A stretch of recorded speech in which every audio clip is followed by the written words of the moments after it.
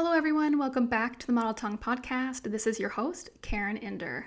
I am currently releasing a bunch of episodes focused on mental health resources, and coping strategies that will focus on empowering individuals who experience symptoms of mental health disorders, as well as share awareness and education for those who don't and may be in supportive roles.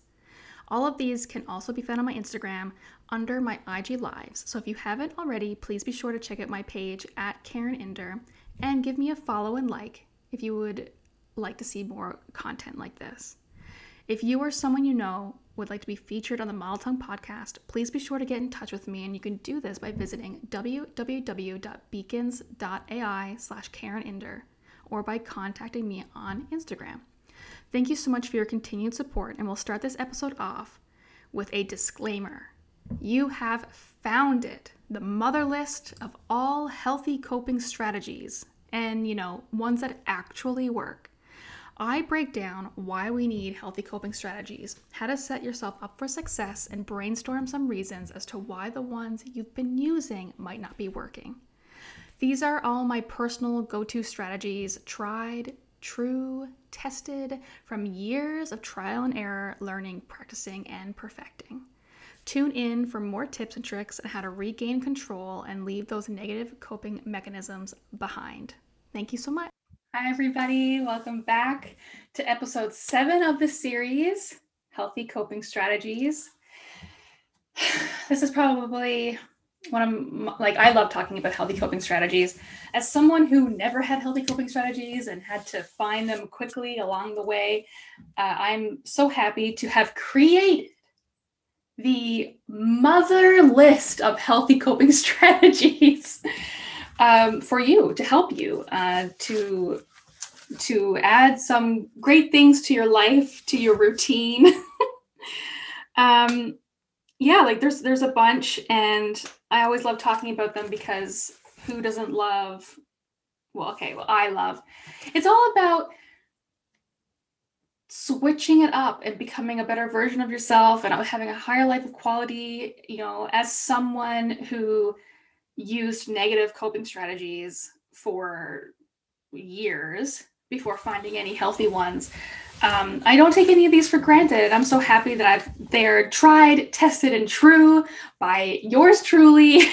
And now I can share with you that these are things that can work, but also why they work. I think understanding that is an important part to having healthy coping strategies and staying committed and a promise to ourselves that we will continue using them and practicing them. So, I also worth mentioning, just for full transparency and to relate and everything, but I use self-harm as a coping strategy from age 7 to age 23. So that is a long time of negative coping strategies. And now I was going to say now I don't use any negative coping strategies, but that's not true. I don't self-harm anymore. But I do have issues with disordered eating. And that's a whole other conversation about what negative coping strategies are. But for this episode, we are talking about the healthy coping strategies, what I have learned throughout the years, what I find works. This is the mother list, people. So save it and revisit when you need them. Keep them in your repertoire. Make a list on your wall. Just to practice them. Okay. So yes, these are healthy coping strategies that work. These are ones that work. I don't want none of that BS, okay, breathing is in here, but I'm going to talk about breathing. I don't like when people just breathe. It's a healthy coping strategy, but it's not effective for a lot of people. So let's talk about it.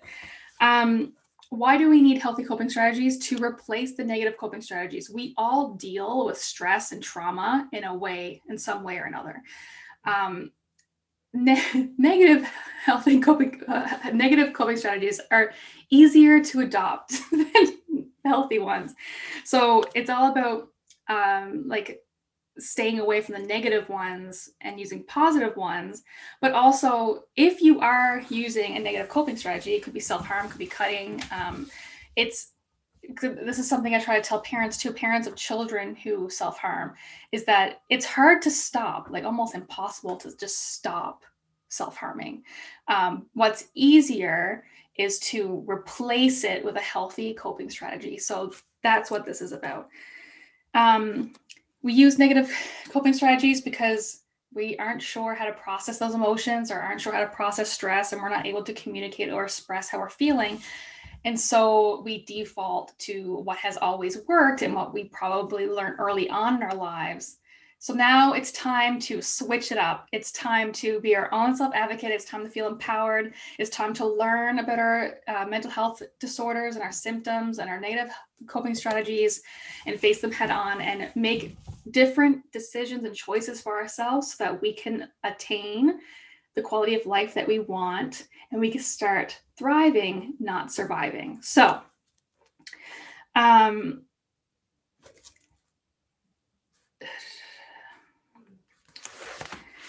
these healthy coping strategies,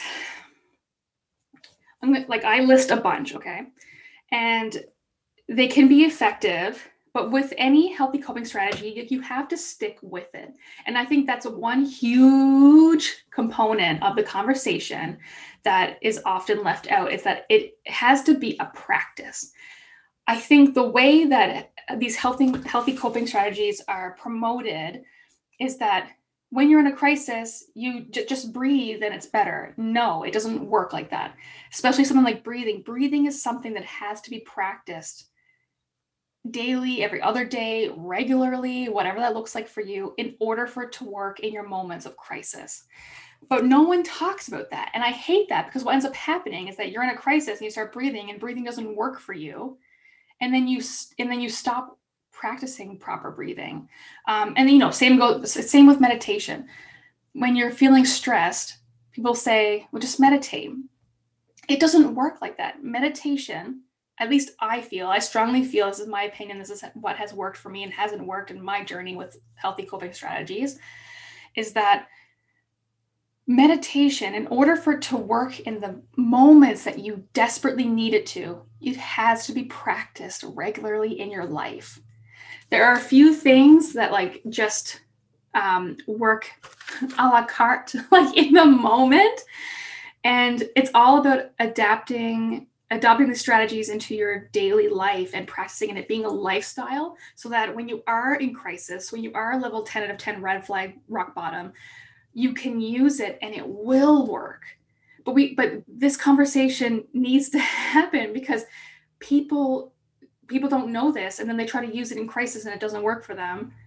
And then they give up on it, and then it adds to hopelessness and just more spiraling, and nothing works. So FYI, PSA, okay? Healthy Coping Strategies 101 with Karen. I would want to acknowledge that stopping negative coping strategies, whether it's negative self-talk, aggression, drugs or alcohol, self-harm, cutting, whatever it is stopping it is extremely difficult. Listen, I started cutting at 9 or 10 years old, and I didn't stop until I was 23. I tried so many times to stop, made myself promises, was in all kinds of therapies, would, throw out my kit, but then just end up building a new one. They are really, really difficult to stop. And I want to acknowledge that, because you are a warrior and you are so strong and you are doing the best that you can. You know what I mean? I don't want to be just dismissive that, oh yeah, just incorporate these things. It is hard. And it took me a long time to finally be able to stop. And I stopped because it just wasn't something I wanted to be doing anymore. But hopefully, by integrating some healthy coping strategies into your coping strategy playlist, it adds buffers, it adds something different, it strengthens you, it gives you little bits of hope every now and then, and eventually I think it can wean and help you taper off the coping strategies you don't want to do anymore. So this is all about you and getting to where you need to be, and here's some ideas on how to get there. With these coping strategies, nothing has a 100% success rate. It's all about the little things you do in the everyday, all day lifestyle of your life that will help you navigate your world of mental health, right? I also say that certain strategies are for certain parts of your situation. Like, not everything is going to work. So in previous episodes, we talked about the crisis level, 1 being no crisis, and then 10 being the highest of crisis. So it's like a spectrum, right? And there are some healthy coping strategies that will help you at a 10, but not necessarily at a 2. And there's some healthy coping strategies that will help you at a level 1 to 5, but not at a 10.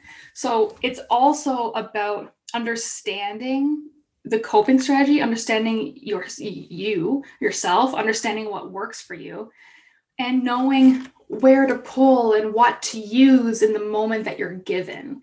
And this also helps build confidence and reduces hopelessness, because I don't want you using a coping strategy that probably isn't effective at the crisis level you're at, and then you think that you did it wrong, or you suck at it, or you failed, or it doesn't work, it's not working, nothing's working, and then you spiral to a dark place.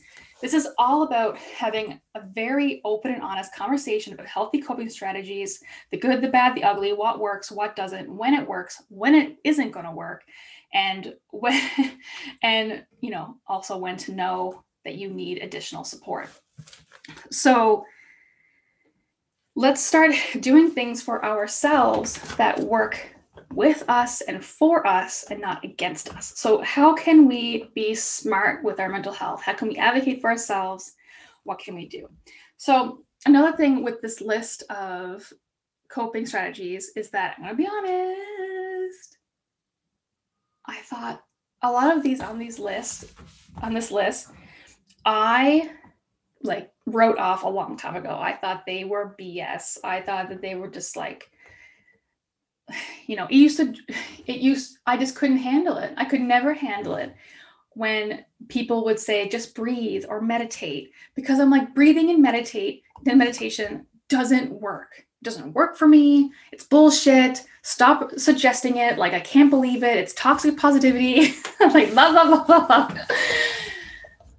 And then, but also part of me, the door was never fully closed, because part of me was like, it must work if so many people suggest it, if so many people recommend it. You know what I mean? It's just it never worked for me. Then I realized that I was breathing wrong.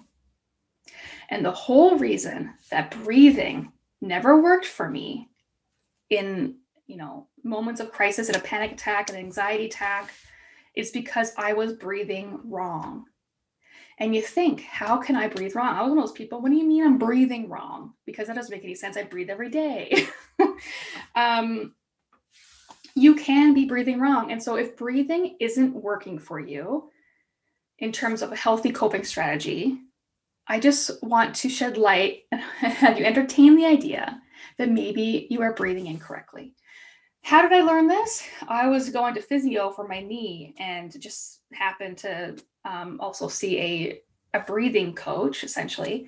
And this is where, just by fluke, I learned that I was breathing wrong. And she taught me how to breathe properly.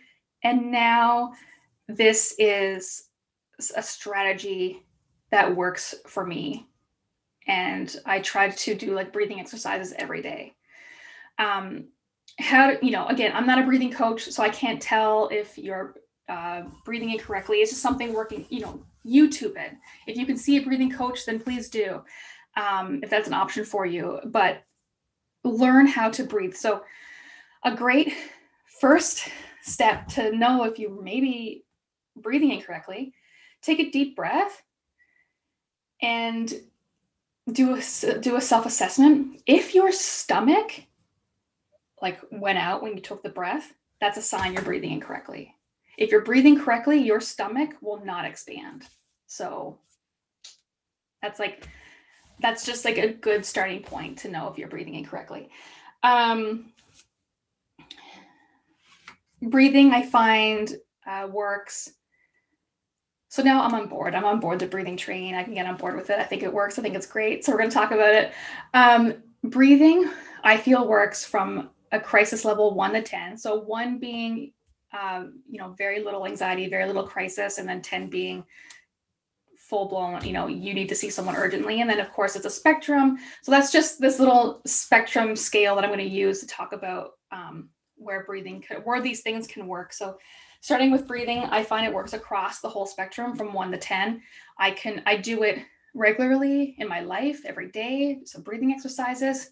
And then when I am in a crisis, I focus on my breathing and work on that, because my breathing is one of the first things to go. I start hyperventilating. So it works across the board for me. Something to consider, as I had mentioned in a previous episode, if you're prone to like anxiety attacks or panic attacks, a great place to start is to look at the baseline of where your body is, because your body, it needs food, it needs water, it needs sleep, it needs air, it needs oxygen. You know what I mean? If any one of those things are off, like if you are super hungry, if you're dehydrated, if you're not getting enough oxygen, you're not getting enough sleep, this can all add additional stress to your physical self, which will then impact the stress on your mental self. So with breathing, it's all about making sure your body has enough oxygen to help get you through this panic attack. So if you can look into your breathing, if you have insurance and it covers a breathing coach, or you have access to a breathing coach, or if you can YouTube breathing techniques, it is a great place to start, and it can really, really help you. Just like I ignored everyone who told me this for the longest time. Let this be your sign that it is a possible, amazing coping strategy for you. I'm getting the bad, not the bad ones, but the ones that I was most skeptical of out of the way right away. Number 2, coping strategies, meditation. I try to practice mindfulness every day. I try to meditate as often as I can. Again, same thing. Meditation never worked for me. Then I figured out that I was meditating wrong. And I think meditation is tough, because how do you show someone how to meditate? How do you teach someone how do you learn how to meditate? So meditation, I think, is great for us on the scale of like 1 to maybe like 8. I've never been able to meditate at like a 9 or 10 level crisis. It's just never worked for me. But again, it's another great tool to do regularly and practice and incorporate in your day-to-day life. It doesn't have to be full-blown meditation session. Like, as long as you just practice mindfulness, it can go a long, long way. But if you are like me and meditation doesn't work for you, and there's a possibility that you're just meditating wrong, this is how I started meditating, because I could never do it and I never got it. And I just thought it was really, really dumb, but now I don't. Now I need it in my life. It works. So this is how I started. No pressure on yourself, no judgment on yourself. I would go into meditation thinking I had to do like a very specific thing. And as soon as I let that go and the pressure of having to do it right, that's when it started working. So first, I would get into the shower and play just like meditation playlist on Spotify. And then that was it. I did nothing further than that. I would literally just shower and just listen to the music, because that was all I was capable of doing. I could not unlock any levels of my mind. I couldn't create Zen. I couldn't just like have thoughts. I couldn't do it. But at least getting into the shower and listening to meditation playlists got me into the habit of meditating. So just do that. No pressure on yourself. Just do that. Then eventually, when you just get used to it and it becomes a habit, and it's just more on you're practicing really without even trying it. Then I was able to like lie in the shower or sit in the tub of the shower and just just let my thoughts go and listen to the meditation playlist and just let it happen. After doing that for a while, now I can, I could go lay on my bed right now with no music and meditate. So it's all about practice, but just start off smaller. And there's so many like meditation virtual groups right now. Some you pay like $5, $10, others are free. So definitely worth checking out, because meditation is a great way to be preventative. That's what it's called. Like breathing in meditation can be preventative. Okay, so next we have the like elastic band. I'm sure you've seen this before. What I like about this is that you can, like, even if you're admitted to hospital, this is something that you can take in with you, and it won't be, it's safe to take into the floor. The nurses won't take it away from you, but this is great, especially if you struggle with self-harm. You just flick it on your wrist, like the thinnest part of your skin. And I used to do this when I was trying to stop self-harming. This is something that I would do. I'd be in school, and then if I had an urge or if something triggered me, I would just snap, snap, snap, snap. It, of course, is a better alternative to like cutting, to just do this. But this, the elastic band, it didn't work for me long term. It worked short term, but then eventually it just stopped being effective. So that can happen. You can outgrow coping strategies, but if you struggle with thoughts of self-harm, then this can be a great thing to just next best thing, I guess. Okay. Red pen. So this is another one for self-harm. I have a black pen here because I don't want to trigger anyone on the live, but if you use a red pen and then you just go across your skin with red ink, it can help with the feelings and urges of self-harm. It depends, of course, what your needs are when you self-harm, because for some people it is the color red, and for others it's not. So it really depends on what your motivation is, but it is a better alternative than self-harming. And if it works, it works. It could be temporary just until you get to a stronger place, right? But I did want to mention it because I do believe that anything that can help you just prevent from self-harming is worth mentioning. So that is another great one. Cold exposure. This is honestly the best. It's one of my favorite healthy coping strategies. And if you've watched my other healthy coping strategy video, I also mentioned this one. So cold exposure works from level 1 to 10 all across the spectrum. This is great for if you feel that you're dissociating, or if you feel the panic and anxiety building, and you kind of need a reset. you need a mind reset ASAP. We're in Canada, so it's cold here. So, but if it's in the winter and this is happening to you, you can just open the door, step outside. And just let the cold. So basically, it kind of the cold exposure in a way shocks and just resets your mind. One thing that I find even better than that is an ice pack in the freezer. And whenever you feel this way, you know exactly where it goes. If you watch my last episode, where does it go? Straight to the neck. If you feel yourself dissociating or anxious or having a panic attack, as quickly as you can, or you have a support person with you, get them to go to the freezer, get your ice pack, and then get it and apply it directly to the neck. This can, again, reset the mind a little bit. It kind of startles you, it shocks you, and it's meant to just recenter you quickly. You can also go in a cold shower, or also if you don't have like anything for cold exposure, you can use like sour. So bite lemon, like put a whole chunk of lemon in your mouth. That the sourness can also have the same effect. just not like Sour Patch Kids, like actual like sour lemon or lime.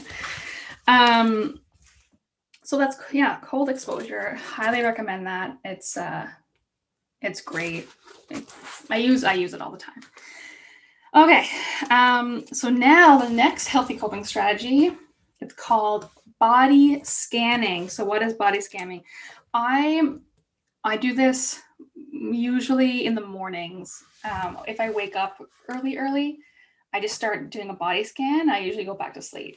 So I love it. So it works best if you're laying on your back with your hands just by your side. And I recommend that you start at your feet. So what is a body scan? It is being aware and acknowledging every piece of your body.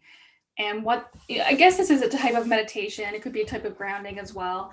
But it just keeps you focusing on yourself and the now and the present moment. And by just channeling your mind, and you can envision like energy or light or even water or whatever you want, like birds fluttering inside each limb of your body, and then you work your way up. So you start at the feet, and so I'm aware of my feet. I acknowledge my feet, and then allow like my scan to go up my ankles, up my calves, and then to my knees. And usually when I get to my knees, I'll like move my kneecaps just to acknowledge that I'm present and there.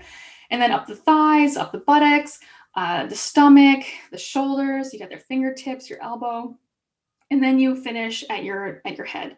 When I do this in the morning, I actually don't even make it to my head because I've already fallen asleep by that point. It's very relaxing. So I find like this can work along the scale, and 10 out of 10 recommend, honestly. It's an incredible tool, and again, focuses on crisis prevention. Body tensing. This is fairly common too. I've heard this before. It's when you can do this lying down. When you tense your muscles, and it's similar to body scanning, but you tense like a part of your body, and you hold it, and then release. And then you just repeat that over and over. I'll do this in the evenings when we're watching TV and I'm just like laying on the couch, or in bed if I'm having a hard time going to sleep. So again, like it's hard to show because it's all about like you're just tensing, but I'll just lift my foot up and then tense my calf and hold it, and let it go. I'll do the same thing with my arms. I'll just like tense, hold it, and then release. And then you just do that over and over and over again. Body tensing, it's just about holding your muscles, being in control of them, and then releasing, and then repeating, and then releasing, and repeating and releasing. I love it. It's a great tactic. Highly recommend it. And you can do it in I like things that you can do in already relaxing positions, like laying down somewhere cozy, because it's a great moment just to work on yourself. Okay, the next one, healthy coping strategies, is screaming. I have to stand behind screaming. I'm sorry. Screaming is the best. I don't like to promote suppressing like anything. I had a client once who was like, I just feel like really angry and I just have to like be destructive and I don't know what's going on. I'm trying to like manage it. I'm like, don't manage it. Like let loose, like just, destroy a cardboard box, rip up a bunch of paper, punch your mattress, punch a pillow, scream into a pillow. Just, it's okay to release, right? Like if you can release something, then release it. And so screaming is one of my favorite things to do. So highly recommend. Okay, the next one, we have a couple more, guys. EFT tapping. So this, Google it. You can read all about the theory and what it does, but it's there are pressure points on your person. And I know one is here. And then like there's like a pattern you're supposed to go in, but there's pressure points, you know, around here, your head and just upper body. And you do one side at a time, and you start, there's like an order. There's a specific order that you have to go in. Anyways, I love EFT tapping. This, of course, is more prevention as well, like levels 1 to 5. But it's just something great you can do in the shower or before you go to sleep when you're just relaxed. Just practice EFT tapping. Pressure points, they all mean something. They all do something. You can Google it. It's definitely worth looking into. Eye tracking is another one. Eye tracking is a great healthy coping strategy. This, again, falls under the category of prevention and, would work 1 through 5, I would say. But the theory behind it is to get your eyes moving more efficiently. Your eyes capture images and they send it to your brain. And if your eyes aren't moving efficiently or to the best of their ability, then they're sending images to your brain that are a little chopped up, and it's making your brain work harder to piece it together. So that's the theory behind it. I learned about it from my RMT. I have an RMT who's trauma informed and works with my eye tracking and vagus nerve to help parts of the brain that are often damaged by trauma. Just helps them like communicate better and work more effectively. And so you can practice this yourself just by, taking a pen or your finger, and every day, every other day, whenever you think about it, just following objects. If you have an eye appointment or even an RMT, they can help you with this, but the goal is just to get your eyes moving where they should be and the best of their ability. So that is on eye tracking. And the last one, we have grounding. So this is such a broad term because grounding can mean so many different things for different people. And there's also like so many ways you can ground. But I just want you to like think about it, be aware of it. I find this strategy helpful in public places because it's if you're on a subway, for example, or streetcar or bus or plane, it's hard to practice like EFT if you're starting to feel something, or like breathing, or body tensing or anything like that. Sometimes it's difficult. Grounding is something that you can do. I find in public spaces that can that requires your full attention and can be very, very helpful. So some things that I do is I'll pick a color, so red, and then I'll try to find as many colors of red on the bus, someone's hat, someone's backpack, someone's purse, someone's shoes, someone's eating an apple, like different things. And it just keeps me looking for those colors. Or I focus, of course, on the senses. So what's one thing you can see, that you can taste, that you can hear, that you can feel, that you can smell, is another grounding exercise. Anything for me with like counting, I'm so bad at math. And so if I have to count, it really requires all of my focus. So I will count like the ridges on a quarter, or I'll just pick something, if it's chairs on a bus, well, how many chairs can I count? How many chairs can I see? Stuff like that. So all of those grounding things have helped me at a level 10. I've used grounding to stop panic attacks on public transit. Like on a plane, I use the quarter, and then usually on subways, I'll use the counting or the colors.